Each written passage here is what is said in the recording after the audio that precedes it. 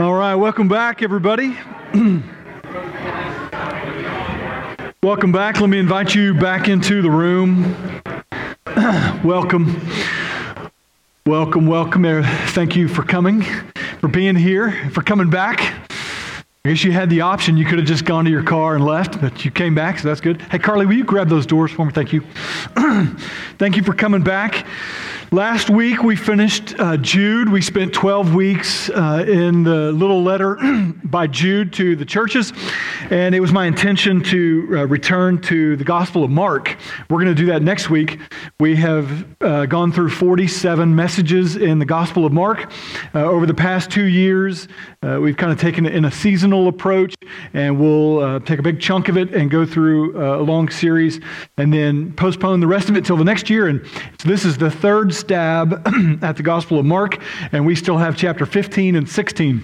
We're going to return to that next week, Mark 15 and 16, and that should carry us through the completion of the Gospel of Mark, even the controversial passage from 9 and beyond in chapter 16. We're going to cover all that. That should lead us all the way through the end of May.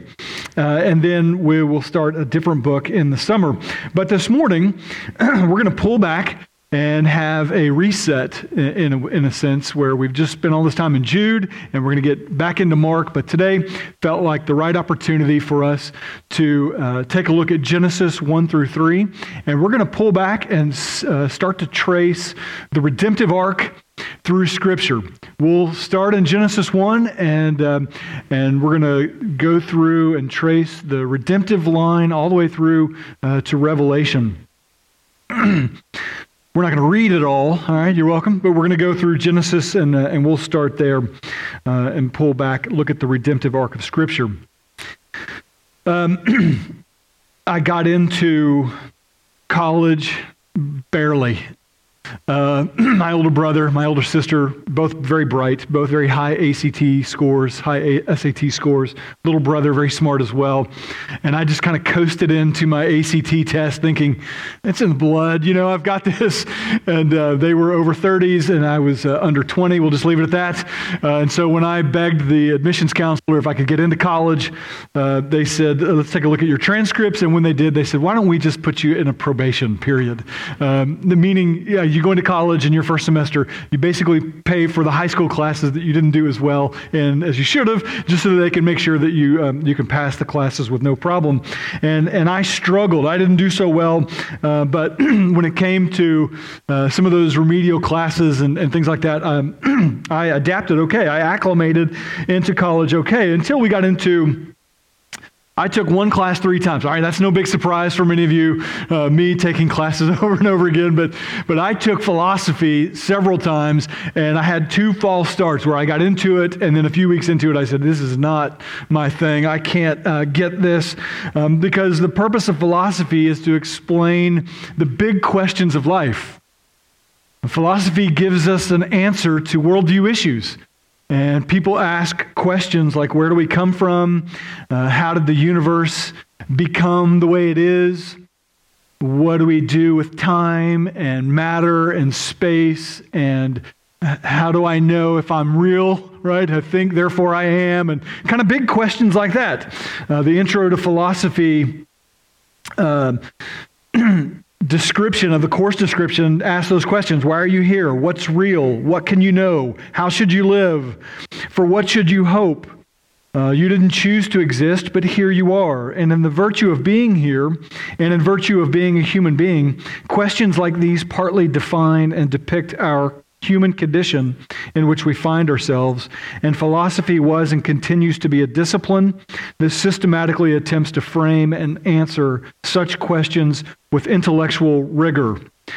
Now, I don't mind the questions, right? How many of us have sat by a campfire late into the night and stared up at the sky with your friends and just asked those questions?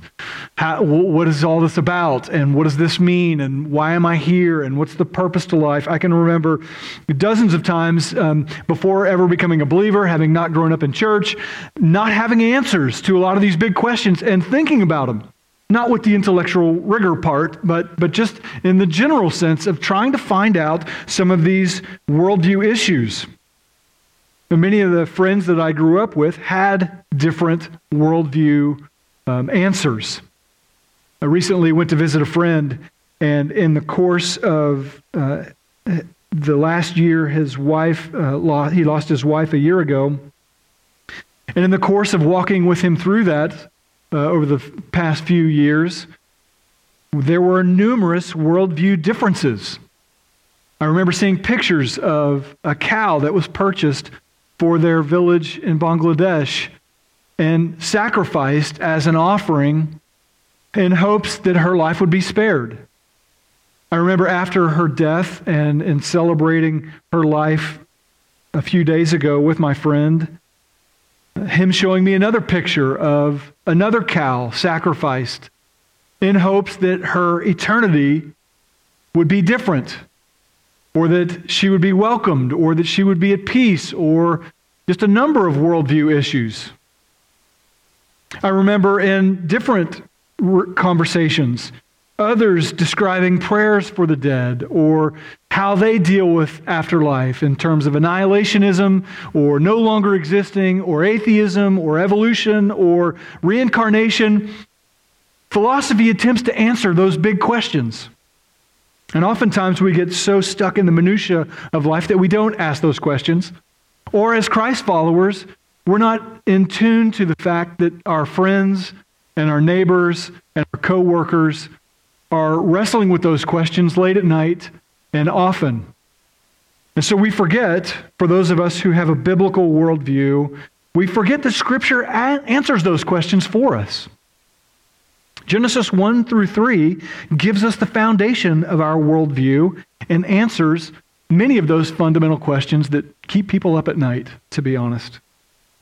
Questions like space, time, creation, a creator, force, matter, purpose of man, the introduction of evil, the problem of evil, why bad things happen.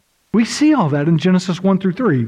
So we're going to read a few portions of Genesis 1 through 3, and we're going to talk about a bigger picture of our Christian worldview. Now, you might automatically think, I've been in church, I've heard all this before, but let me just invite you to listen in a way that maybe if this seems familiar to you, let me invite you to listen through the lens of my friends and the people I grew up with, and even some of my own family members who are struggling to answer these questions.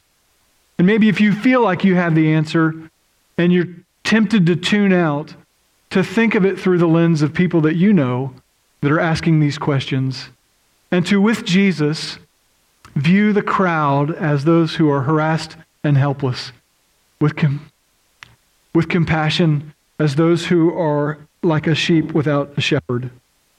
Maybe through those ears, maybe the Lord can help us define our own worldview for us and our own convictions, but also use it as an impetus and a conversation starter and as a way to infuse a bit of urgency in our mission for those who are lost.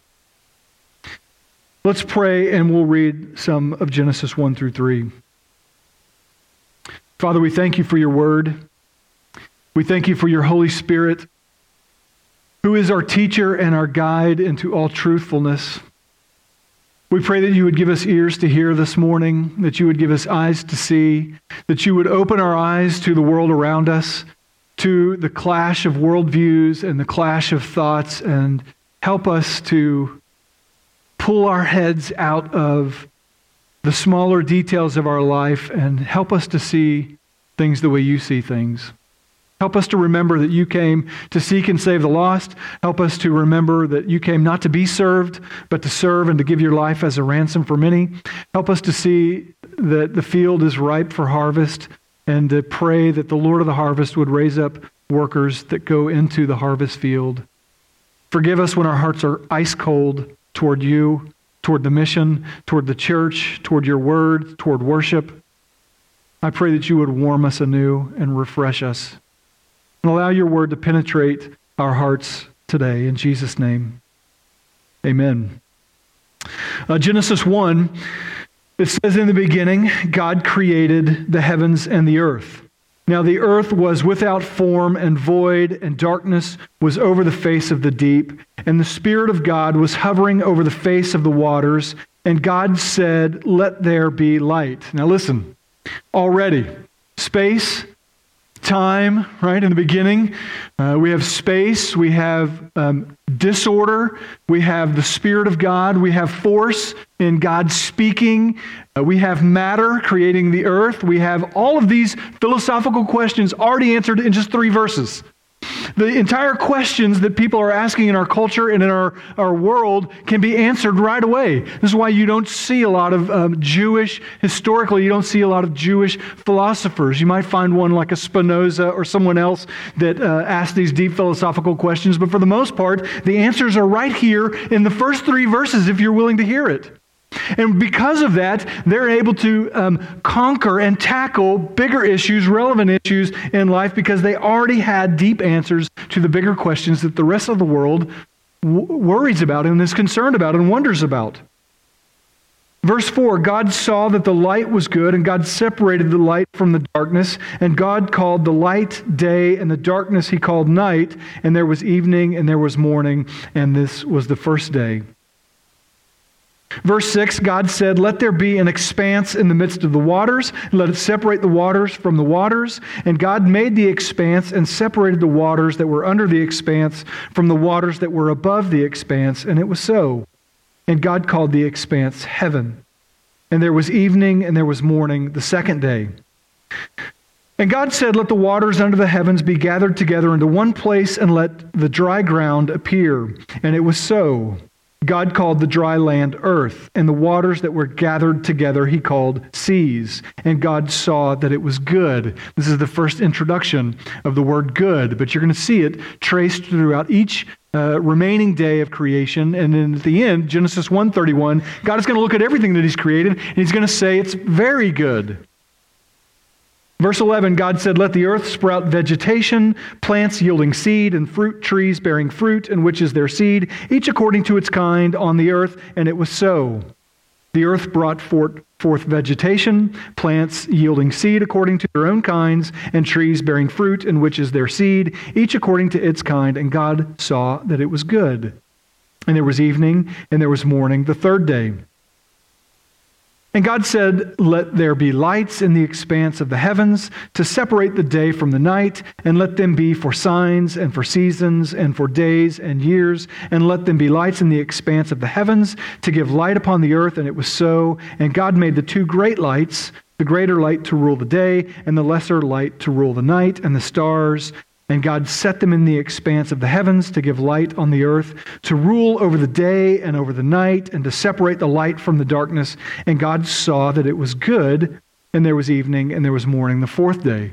And just notice he created light and dark, day 1, without a sun or a moon. And we have understanding for that in Revelation 20 and 21, where God says that the new heaven and the earth, in the eternal existence, there won't be a need for that, because the glory of God shines and gives light, and it is God's own presence that gives light, and it's not dependent on the day or the night, and that's why the sun or the moon, and that's why we don't need the sun or the moon until day 4 of creation, day 3 of creation here. Verse 20, God said, "Let the waters swarm with swarms of living creatures, and let birds fly above the earth across the expanse of the heavens." So God created the great sea creatures and every living creature that moves, with which the waters swarm according to their kinds, and every winged bird according to its kind. And God saw that it was good.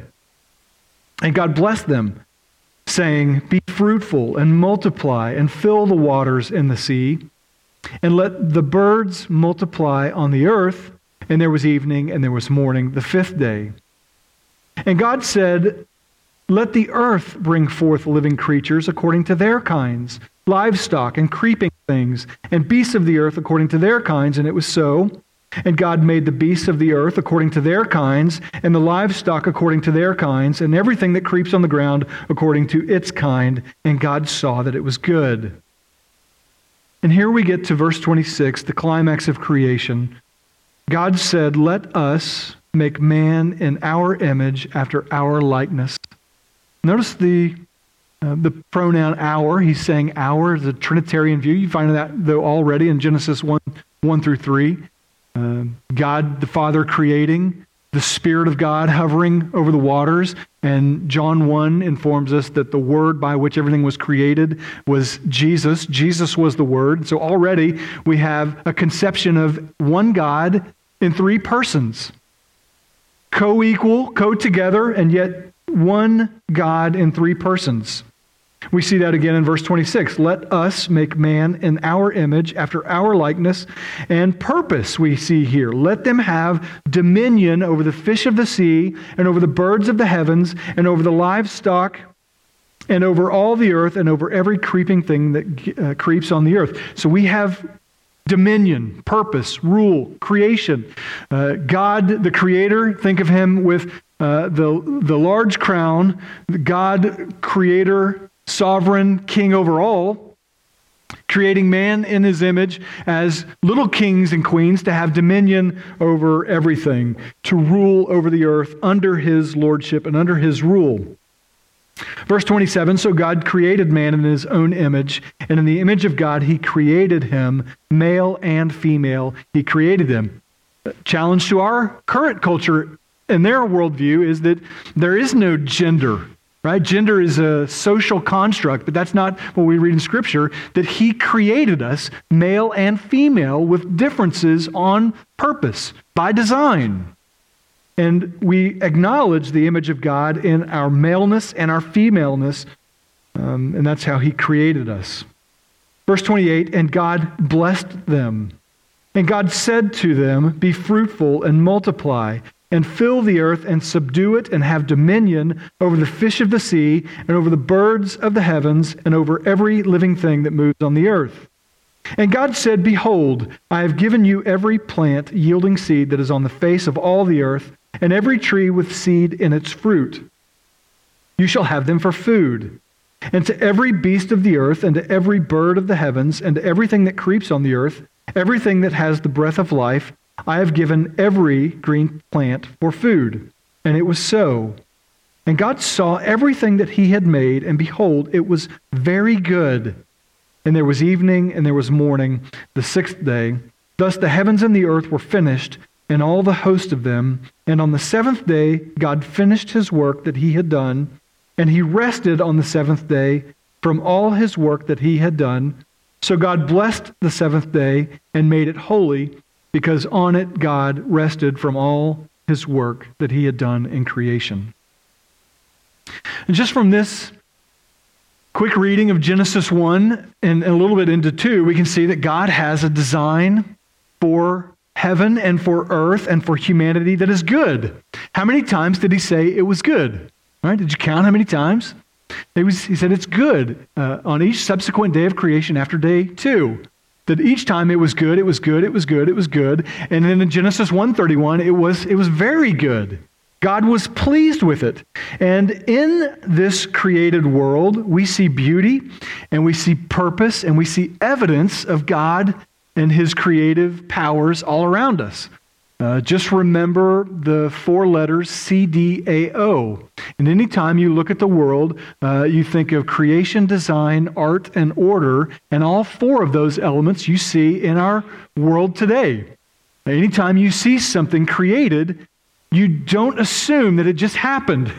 You don't assume that it just became out of nothing. You think that there was a creator for it, right? If you look at one of these chairs, it has some design element to it, and so you look for a designer. It's not very artistic, maybe more so this rug that has patterns and colors and shape and order. You see all those things. You look for a creator when something is created. You look for a designer when something has design to it. You look for order, an orderer when something has order. None of us, if we walked into this room and saw a pile of chairs, none of us would think, 100 years from now, it's going to be amazing. These chairs will order themselves into the rows and the formation that you see them in today. That's absurd.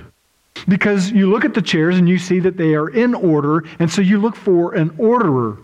When you see art, you look for an artist. All of these things we see in the natural world, and it points us back to a creator, a designer, an artist, and an orderer. How many of us haven't looked at a sunset and said with Psalm 19:1, the heavens declare the glory of God, and the skies above proclaim his majesty? We see in the created world a creator. And we see in it, if not directly good, we see at least a remnant of good. We see that in God's design, it's good. But obviously, what God designed here in the beginning and what we see now is totally different, isn't it? We feel so far removed from that because what we see on earth, we see a planet filled with violence and destruction and disease and death and evil. We see wars and slavery and bloodshed. When I was spending time with my friend, I looked around his house and I saw pictures of my friend, and I missed her. I missed her the time we spent when we drove to Miami 10 years ago to see an OU game. And I missed the conversations that we had on the way home.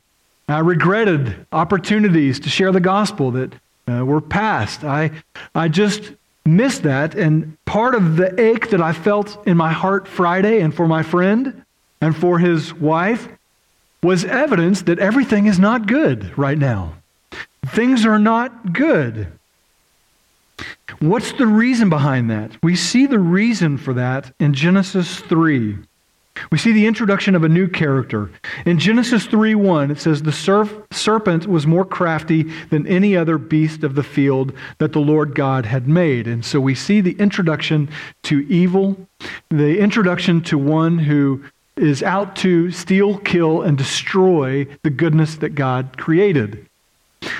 We see in this place, and we know from Ezekiel and Isaiah 21 and Ezekiel 14, I believe, and in Revelation, that the serpent came in rebellion to lead a third of the angelic creation in rebellion from God and to destroy the good thing that God brought. Where God said it's good, it's good, it's good, it's good, and where Satan, the serpent, was not able to attack God, now we see that his only option is to attack that which is bearing God's image.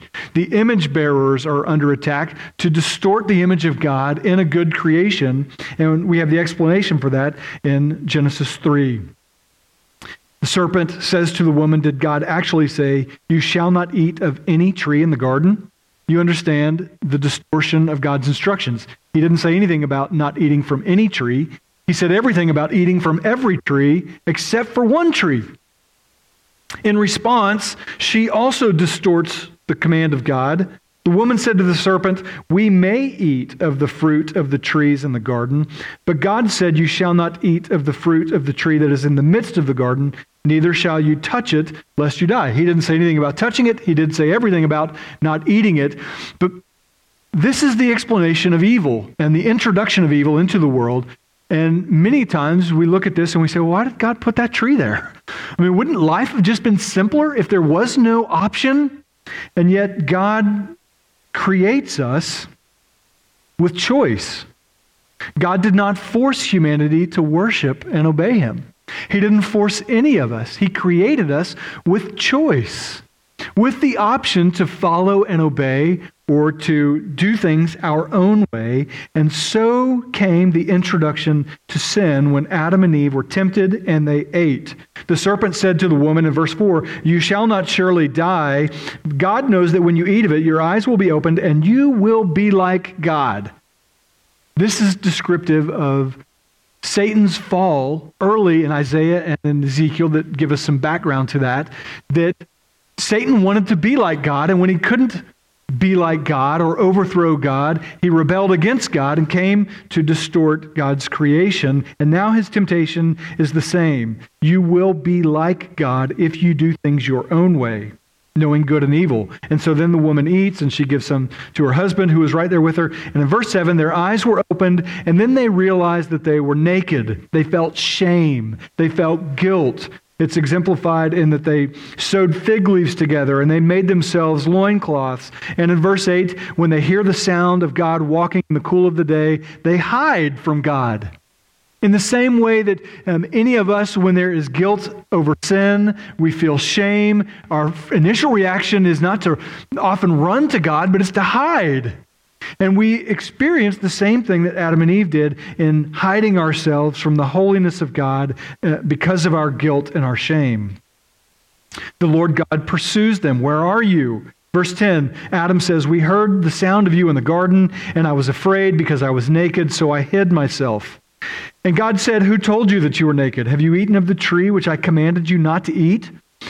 The man said, the woman did it. And then the woman says, Satan did it. So there's this blame thing that happens. And in verse 14, the Lord God says to the serpent, because you have done this, you are cursed. I will put enmity between you and the woman, between her offspring and your offspring. And then in verse 15, he shall bruise your head, meaning one singular male offspring of woman shall one day come and shall bruise the head. Though you strike his heel, he will crush your head. Foreshadowing God's redemption that would come. That gives us an explanation to sin and evil in the world. Sin and evil was introduced here, and it was passed on from every person, from Adam and Eve. Everyone is born with a sin nature, and our default setting is to sin. None of you had to learn to sin. It was your primary nature. As soon as you were born, as soon as you had capacity, your mom said, don't touch that, and you touched it. Or you hovered your hand over it in willful disobedience. Or she said, did you eat that chocolate chip cookie and your face is covered in chocolate chip cookie? And you said, no, I didn't eat anything, because we're just naturally born with the capacity for lying and disobeying our parents and not honoring our mother and father, and for telling lies and for taking things that don't belong to us. You can see this very early on in a child's life, but it doesn't stop there, unfortunately. We continue to accumulate sin and its destructive effects, and it is massively destructive. And the Bible says that sin distorted God's original design. Romans says that all of the earth is groaning under the weight of sin, longing for redemption. Even the creation itself is groaning under the weight of our sin. And the consequence of that sin is separation from God in this life and for eternity. That's the reason why so many friends feel disconnected. So many of your family members feel disconnected and far from God. The Bible says that all have sinned and fall short of the glory of God. There is not a single one of us who hasn't sinned and fallen short of the glory of God. Romans 6:23 says that the wages of sin is death. That is, there is a brokenness that is attached to our willful disobedience and rebellion to God. Sin is a road, and it leads to a dead end, a destructive, damaging dead end. And this is what we call brokenness. Brokenness, simply the human condition where we experience emptiness. How many of us haven't experienced a sense of emptiness? Maybe you thought something would satisfy you or would fill you, and you looked forward to it. Maybe it was an event. Maybe it was a vacation. Maybe it was a purchase. Maybe it was a relationship, and you had all your hopes set on this. Or maybe it was a political situation, and you thought, well, as soon as that so-and-so is voted into office, everything is going to be great, and everything's going to change, and we set our hopes on that. But after a period of time, what was new and what we hoped for automatically lends us to a sense of emptiness and longing. And it's not too much longer after that we realize it just didn't do it. It wasn't able to fill us and to satisfy us in a real way. For those of us in Christ, we understand that there is a hole that God created that is experienced in the fall that only God can fill. Only He can bring satisfaction. But many of your friends and neighbors, family, co-workers, and others are experiencing that emptiness on a regular basis, and it leads to, or it's as a result of this sin and brokenness. And it can be manifested not just in emptiness, but it can be manifested in a sense of purposelessness. It can be manifested in sadness, in hopelessness. When hopelessness has gone for too long, it can result in despair.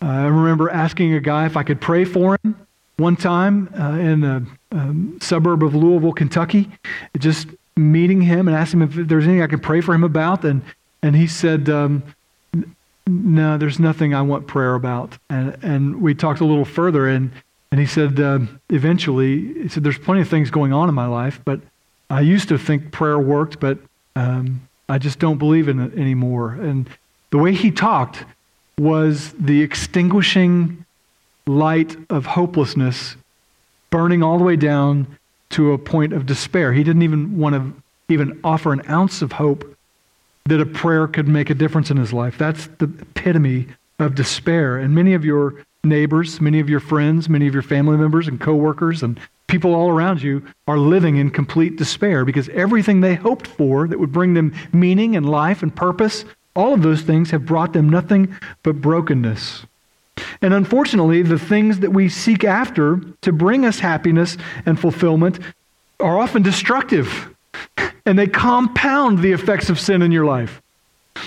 People will run to different substances and experiences and things to bring them happiness or to fulfill them temporarily, but all it does is it exponentially increases the brokenness and emptiness that we experience. Romans 1:25 gives us a reason for that.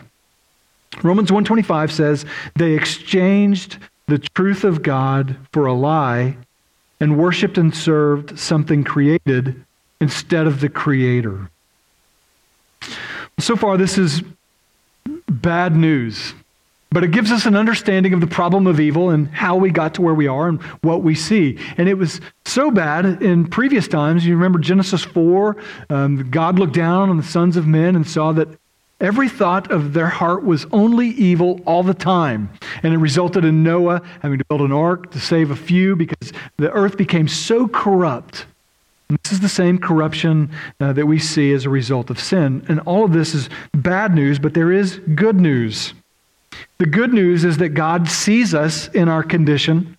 He sees us in this hopeless estate, and he doesn't just sit on the sidelines doing nothing, but the good news is He provides a way out. He provides a way in which we can be delivered from that state of hopelessness and despair and sadness and emptiness and longing. John 3:16 says that God so loved the world that He gave His one and only Son, that whoever believes in Him shall not perish, but have eternal life. God didn't leave us in our condition of brokenness, but He provided a way. In Matthew 9:36, it gives an indication of Jesus' heart for us. It says, when He saw the crowds, He had compassion for them because they were harassed and helpless like sheep without a shepherd. We can adopt that same mindset for people who are outside of Christ in your neighborhoods, in your circle, on your feeds and social media, and in the people that you see everywhere. We can experience that same compassion when we understand that they're harassed and helpless like sheep without a shepherd, experiencing the ravaging effects of sin and its destruction. The motive of God is compassion and love. Luke 19:10 says, for Jesus came to seek and to save the lost. Mark 10:45 says that even Jesus came not to be served, but to serve and to give His life as a ransom for many. God's plan to rescue us was simple. Himself come to earth and become human, born not in the regular way in which He would have inherited a sin nature, but born of a woman by the Holy Spirit, therefore being without sin, living a sinless life, always choosing to resist temptation, not to give in to sin, though He was tempted, Hebrews tells us. He experienced temptation to the fullest. None of us have ever experienced temptation to the fullest. Jesus experienced temptation to the fullest degree because He never gave in to it. Jesus, living the sinless, perfect life, now is able to step in and become the sacrifice for the punishment of sin. Colossians 2:14 says, that Jesus erased our certificate of debt and has taken it out of the way by nailing it to the cross. Our sin racked up for us a debt that we owed, and we could not pay that debt, and so Jesus stepped in and was willing to pay that debt. That's the good news. That's what gospel means, is that our sin debt can be erased and we can experience new life and grace and forgiveness. But simply hearing that good news is not enough. Wouldn't that be great if all you had to do was tune in to the words I just said and that was enough? But that's not enough. It's not enough to hear that. It's not even enough to acknowledge that there's truth in that. There requires action on our part. It takes more than understanding. First off, we must admit our sinful brokenness and stop trusting in ourselves. You can never be saved. You can never be rescued. You could never accept God's plan of rescue or salvation as long as the problem is out there. You understand? People are so consumed with why their life is miserable, and it's almost always because of some outward force.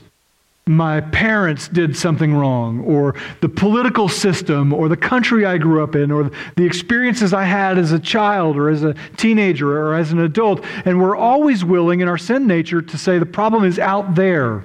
But as long as the problem is out there, it gives us a false sense that we're good, and that our goodness is okay for God to redeem us. And we have this false view that eternity and God and judgment are like scales, that if I'm just good enough, if my good stuff outweighs my bad stuff, that eventually when I die, God, if I die at the right time with the scale just tipped just so right, that my goodness will save me. But that's a false view of salvation. We have to recognize evil is not out there somewhere. Evil is right here. That I'm sinful. That I'm the reason Jesus came to die on the cross. And as long as you think that sinners out there, that's why Jesus died, but you're okay, you can never be saved. Because you're out of touch with who you are in your own sin. That's why we have the 10 Commandments to reveal to us not a standard of righteousness that we can keep, but a standard of righteousness that you can never keep. That you're an idolater. That you have violated the Sabbath. That you have not honored your mother and father. That you have committed hatred in your heart toward another person, which Jesus equates to murder. That you have lusted in your heart for someone else, which Jesus equated to adultery. That you have taken something that's not yours, which is stealing. That you have told lies or been deceptive, which is the 9th commandment, and that you have coveted something that's not yours. All of those reveal the righteous standard of God, not as a formula for how to be righteous, but as a test to show us that you're not righteous. To prove Romans 3, that there is not one righteous, not even one. As long as you see evil as the problem out there, you can never be saved. It's only when you recognize that it's right here within you, that you have sin in your own heart, that your sin had to be punished. And as long as you refuse to see that, you will never be able to hear the good news of the gospel that Jesus took your punishment on himself on the cross. So to hear that is the first step of repentance, to understand that I'm a sinner. Could be that right now the Holy Spirit is convicting you of personal sin and convicting you, showing you that you needed a Savior, not somebody else. To acknowledge that you can't fix it, that there is nothing within yourself to dig yourself out of this hole of sin. You need God's forgiveness. And you have to believe that Jesus has provided the way of forgiveness. Jesus came preaching, according to Mark 1:15, repent and believe the good news. The good news is that which I'm sharing. And that transaction of faith, according to Genesis 15:6, Abraham heard all the promises of God, and he believed, and God credited that to him as righteousness. It's not by works. Ephesians 2:8-9 says that you have been saved by grace through faith. And this is not your own doing, not by works. It's the gift of God so that no one can boast. You contribute nothing to your salvation except the sin that made the sacrifice of Jesus on the cross necessary. You, not somebody else. We required the sacrifice of Jesus. If I was the only sinner, Jesus would have still needed to come and still die on the cross, no matter how good of a sinner I think I am, or no matter how righteous I think I am, or you think you are. Jesus came as the substitute for us. And when we receive that, when we receive Jesus' death on the cross by faith, we are restored in our relationship to God in a new Eden, in a new garden, in a new way. We are, as Jesus described it to Nicodemus in John 3, we are born again. We have new life. In Ezekiel 37, God told the prophet Ezekiel, go out to the valley of dry bones, and I want you to prophesy and speak to the dry bones and tell them to come to life. And Ezekiel has the same reaction that you have. There's no way I can just speak to these dry bones, these dead, decaying bones, and command life to come into them. And yet, when he speaks it, God brings those dry bones to life. In the same way that Jesus, in John 11:43, yells to Lazarus in the tomb, being 4 days dead, wrapped up in grave clothes and already disintegrating, Jesus yells into the tomb and says, Lazarus, come out. And in the same way that he was dead and God regenerated him and gave him new life, is the same way that when a sinner repents and believes, regeneration takes place. New life is given. Ezekiel 36 gives us helpful language to describe this. Ezekiel 36:25 says, I will sprinkle clean water on you, and you shall be clean from all your uncleanness, and from all your idols I will cleanse you, and I will give you a new heart, and a new spirit I will put within you. I will remove your heart of stone from your flesh, and I will give you a heart of flesh. And I will put my spirit within you, and I will cause you to walk in my statutes and be careful to obey my rules. This new life allows you to recover and pursue what Satan stole in the garden. Even when we fall as believers, the gospel makes provision and gives you a path to restoration. Last week I preached from Jude 24 and 25. Now to him who is able to keep you from stumbling and to present you blameless before the presence of his glory with great joy, that God is able to sustain a believer and to present you blameless. As Christ followers, we know we're not blameless, but in Christ, he is able to present us blameless because of the righteousness of Christ that covers us. You can be clean and made right with God. 1 John 1:9 says that if we confess our sins, he is faithful and just to forgive our sins and to cleanse us from all unrighteousness. You can be made clean and be made right with God, and your past sins don't have to define you. No sin in Christ is fatal. Your life can now be defined by the grace and mercy of God, for the glory of God, by the forgiveness of God through Jesus Christ alone, and it's not dependent on any sins that you've committed in your past. That can be wiped clean. He can cleanse you from all unrighteousness, and you can be made right with God again. Those are the provisions in the gospel. Now, if you're not in Christ, if you've sat up late and you've wondered if there's more to life, or where we come from, or is there hope for me, or what else can I seek that gives hope and satisfaction, this is the news of the gospel. And for many people who are listening now, this is the greatest news that they've ever heard.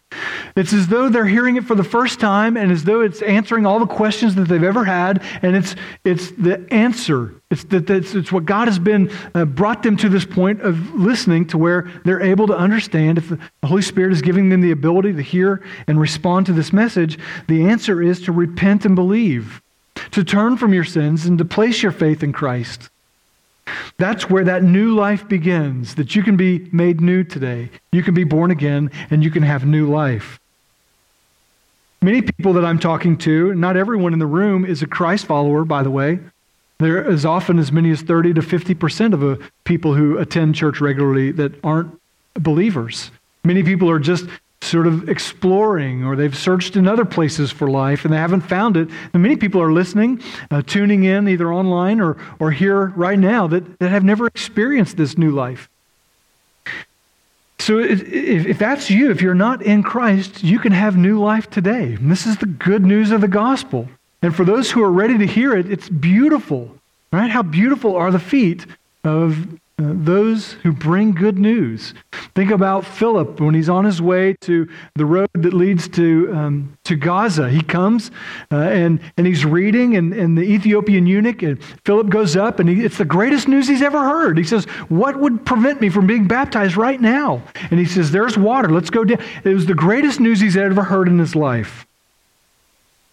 But for those of us who are in Christ, many of you have forgotten why it's good news. This message doesn't thrill you.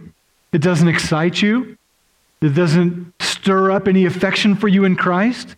Many people in the room, you've heard the gospel, and your heart is ice cold to this. The only thing you can think is, when will this message be over? You can't wait for me to be quiet because this message doesn't do anything for you.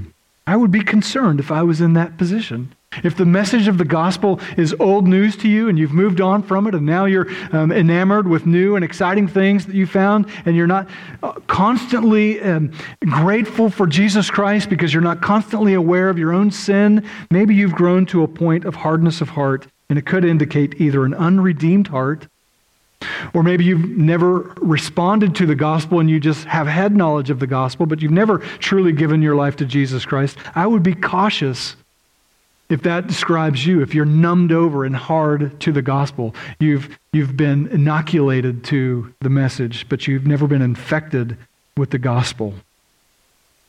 Others, you've just simply grown numb to it. You've grown numb to what it's like to be lost and without Christ. You can't put yourself in a position like Jesus, who looks with compassion on those who are harassed and helpless like sheep without a shepherd. And though you know this, you can't even cause yourself to open your mouth and share the gospel with others. Some have grown silent in spite of all those around you who need to hear the message of the good news.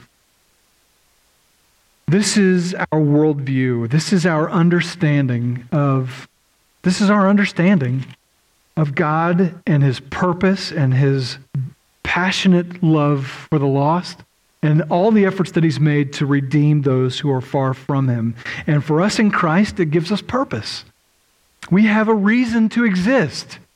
And it is the role of one beggar telling other beggars where they can find food. It's the role of people who were starved for the gospel, who were made new in Christ. Now it's our role and responsibility to share with other beggars where they can also find food. That's our purpose in Christ. This is a result of that we can live with this purpose in introducing people who are far from God to Jesus Christ, the one who is worthy. That's our understanding. That's the redemptive arc that we see in Scripture. That's where history is going. Revelation 19 describes the opening of books, the day of judgment. And on that day, all of humanity, all people will gather before God. And in that place, there will be judgment. Revelation 20, verse 11, I saw a great white throne and Him who was seated on it. And from His presence, earth and sky fled away. No place was found for the earth or the sky. Then I saw the dead, all great and small, standing before the throne, and books were opened. Then another book was opened, which is the book of life. And the dead were judged by what was written in the books, each person according to the deeds that they had done. The sea gave up all the dead who were in it. Death and Hades gave up all the dead who were in them, and they were all judged, each one of them. Do you see the comprehensive nature of that day of judgment? Each one. We won't be judged as a culture. We'll be judged individually based on what you do with Christ. Now, next week we get into Mark 15, and it describes Pontius Pilate, and he's asked, "Are you the King of the Jews? What should I do?" He asks the Pharisees and the religious leaders, "What should I do with the King of the Jews?" That's not a general question that any of us will escape with. That's a personal question that each of us has to deal with. What will you do with Jesus? And based on this passage in Revelation, when all stand before the great white throne of judgment, if anyone's name Revelation 20:15, if anyone's name is not found written in the book of life, he is thrown into the lake of fire. A new heaven and a new earth replaces the old one, and a new Jerusalem, a new heaven and a new earth comes down, and we inhabit it in the presence of God if we are in Christ. That's the arc of redemption and the culmination of everything. And it grieves me when I see the sacrifice of cows in idolatry and in praying to other gods that are not gods, that cannot save, and I know the truth of Scripture. It grieves me, and it burdens me for those who are outside of Christ, those who are longing for the answer that we possess here. May it not die with us, the gospel. Lord Jesus, we thank you for the time and the opportunity that we have to hear your word. We understand that according to the parable of the sower, that even now this message, the seed of this message is being twisted and people's hearts are being hardened, and yet others you are convicting, and others you are making alive, and others you are giving ears to hear, others you are causing them to ask, what must I do? What must I do? Just like when Peter preached in the day of Pentecost, what must we do? The hearers responded. And the answer was repent and believe in Jesus. Repent and believe that Jesus' death on the cross was for you and for your punishment and for your sin, and that by repenting and placing your faith in Jesus Christ, they may have new life. Lord Jesus, would you soften the hearts that have grown hard? Would you warm the hearts that have grown cold? And for those who name the name of Christ and would say that they are Christ followers today, would you give them your view, a view of compassion, a view of mercy, a view of their lost friends and family members and co-workers and neighbors as lost sheep without a shepherd, experiencing the ravaging, destructive effects of sin. Would you give us the willingness and the boldness and the compassion to share the good news of the gospel with those who are lost and dying, to take up your cause with us, to seek and save those who are lost. We ask that you would do so in the name of Jesus. Amen.